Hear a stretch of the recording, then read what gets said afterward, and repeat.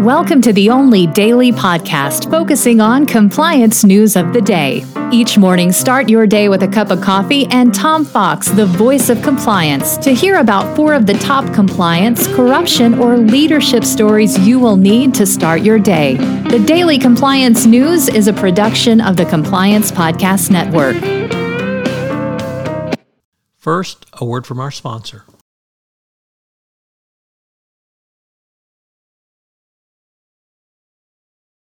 The Daily Compliance News for May 31, 2023, the Holmes Reports edition.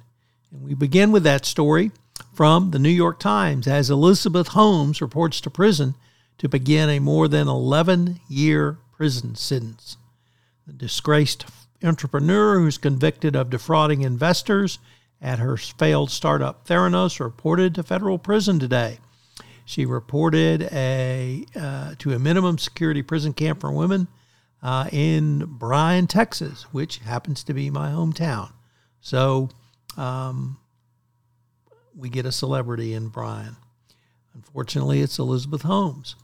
Next up, from Reuters, the General Counsel of the NLRB said in a memo that non-compete agreements discourage workers from exercising their rights under U.S. labor laws to advocate for better working conditions and are therefore illegal. This is certainly a change in position of the NLRB that non-competes violate the NLRA. It is consistent with the DOJ's position around non-competes, but this is the first time that I'm aware of that the NLRB has said this. So it's going to be interesting to see how that one plays out in court. Next up, an article from France 24, a first-time contributor to the Daily Compliance News, and reports that French prosecutors have charged the ex-FIFA vice president Renard Tamari of Tahiti with corruption involving Qatar's 2022 World Cup bid process.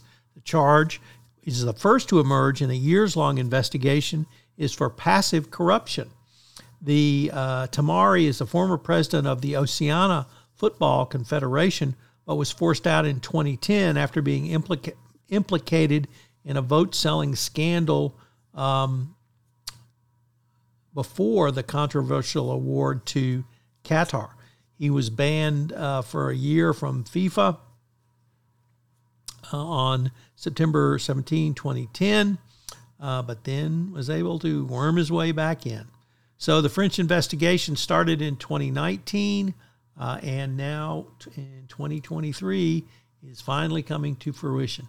And our final story comes to us from the Wall Street Journal, which reports that Nutanix, a cloud computing software and services provider, said an internal investigation into misuse of software, third-party software intended for evaluation and not available at no cost, has resulted in an $11 million in estimated payouts to the vendors involved. The company said the software was supposed to be only to evaluate, but was used for business purposes by certain company employees. So watch out. The Daily Compliance News is a production of the Compliance Podcast Network and a proud member of C-Suite Radio. Thanks so much for listening. I hope you'll join me again tomorrow.